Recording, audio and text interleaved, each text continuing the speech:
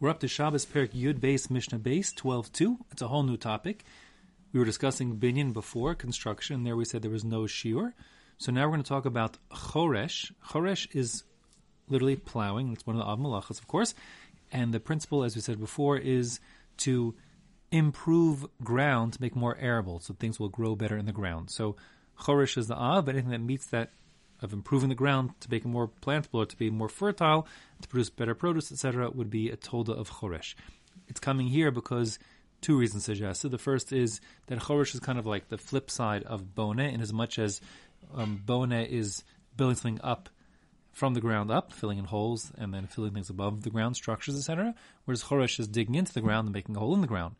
A second possibility, or an additional possibility, is that the same way binyan has no shiur, any tiny amount of improvement to your structure is considered to be boneh midoraisa. So too, when it comes to choresh, even making the tiniest hole in the ground, since that could take a single seed, like of a pumpkin or something. So therefore, there's no shiur for choresh, and therefore they're sort of analogous, and therefore they go together.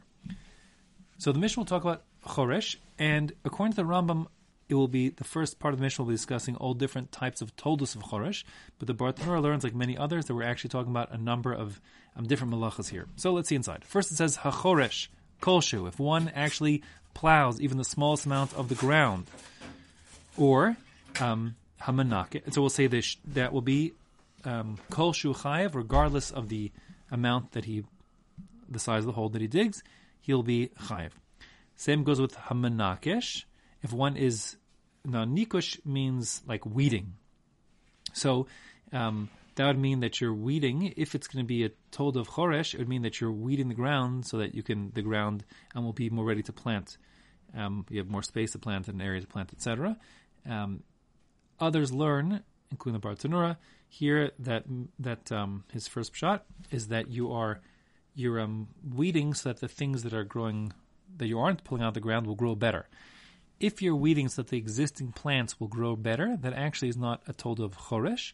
That would be a tolda of zoreya, of planting, because zoreya, which is the av malach, is to put a seed in the ground, but the tolda would be anytime you're facilitating the growth of a plant. So nikush, weeding so that the plants will grow better, actually be a tolda of zoreya as opposed to choresh. In other words, although it is a machlokus, what the Mishnah is talking about here, there really is no machlokus. Everyone would agree. If your intention to, when you're weeding, is to make the ground more arable and plantable and make space, that's all choresh territory. If you're weeding to facilitate or improve the growth of what's existing already in the ground, that would be a tolda of zoreya. As well, the Mishnah continues, mekarsem.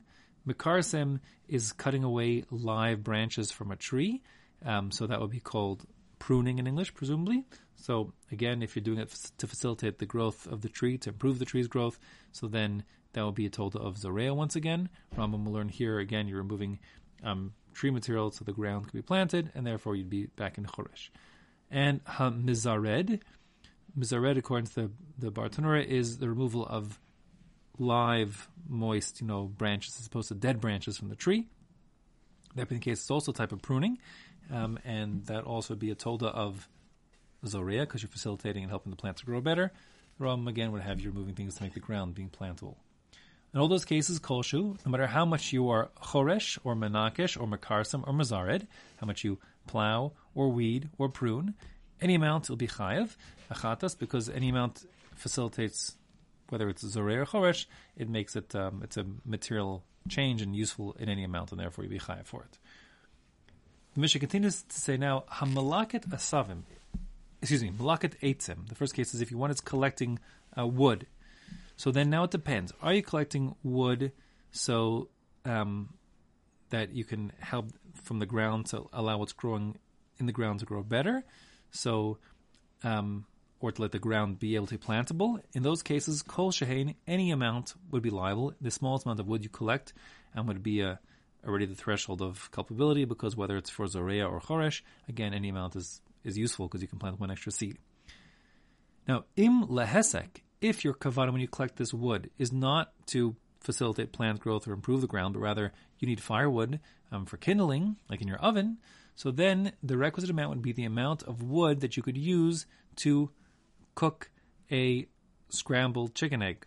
And in fact, according to Bartanura, it's not even a whole chicken egg, it's just a grogeris, a dried figs quantity of chicken egg, scrambled eggs. So that's it. Kedela vashel beitza kala literally means in order to cook an easy egg. The idea easy here meaning the easiest of eggs to cook, which is the chicken egg.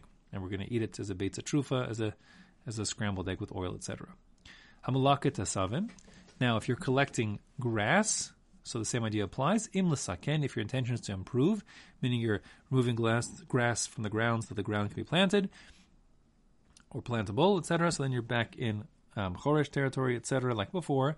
And then kolshu, any amount of grass you remove would be you'd be culpable, liable for achatas because it's significant. Im lebehema, if you're collecting the grass to feed to your animals, so then the amount that you'd be chayav for is a mouthful of the kind of animal who would be able to benefit from the smallest amount of grass. In that case, the Mishnah here says, Kemelo fi hagadi, one mouthful for a gadi. A gadi is a baby goat, that's a kid. The idea is that that's the smallest of the livestock which eat grass, meaning, of course, chickens, etc., are smaller, but chickens don't eat grass. But the kid does, and therefore one mouthful for a kid would be enough to make you chayav if your intention when you're getting that grass is to use it as fodder for your livestock.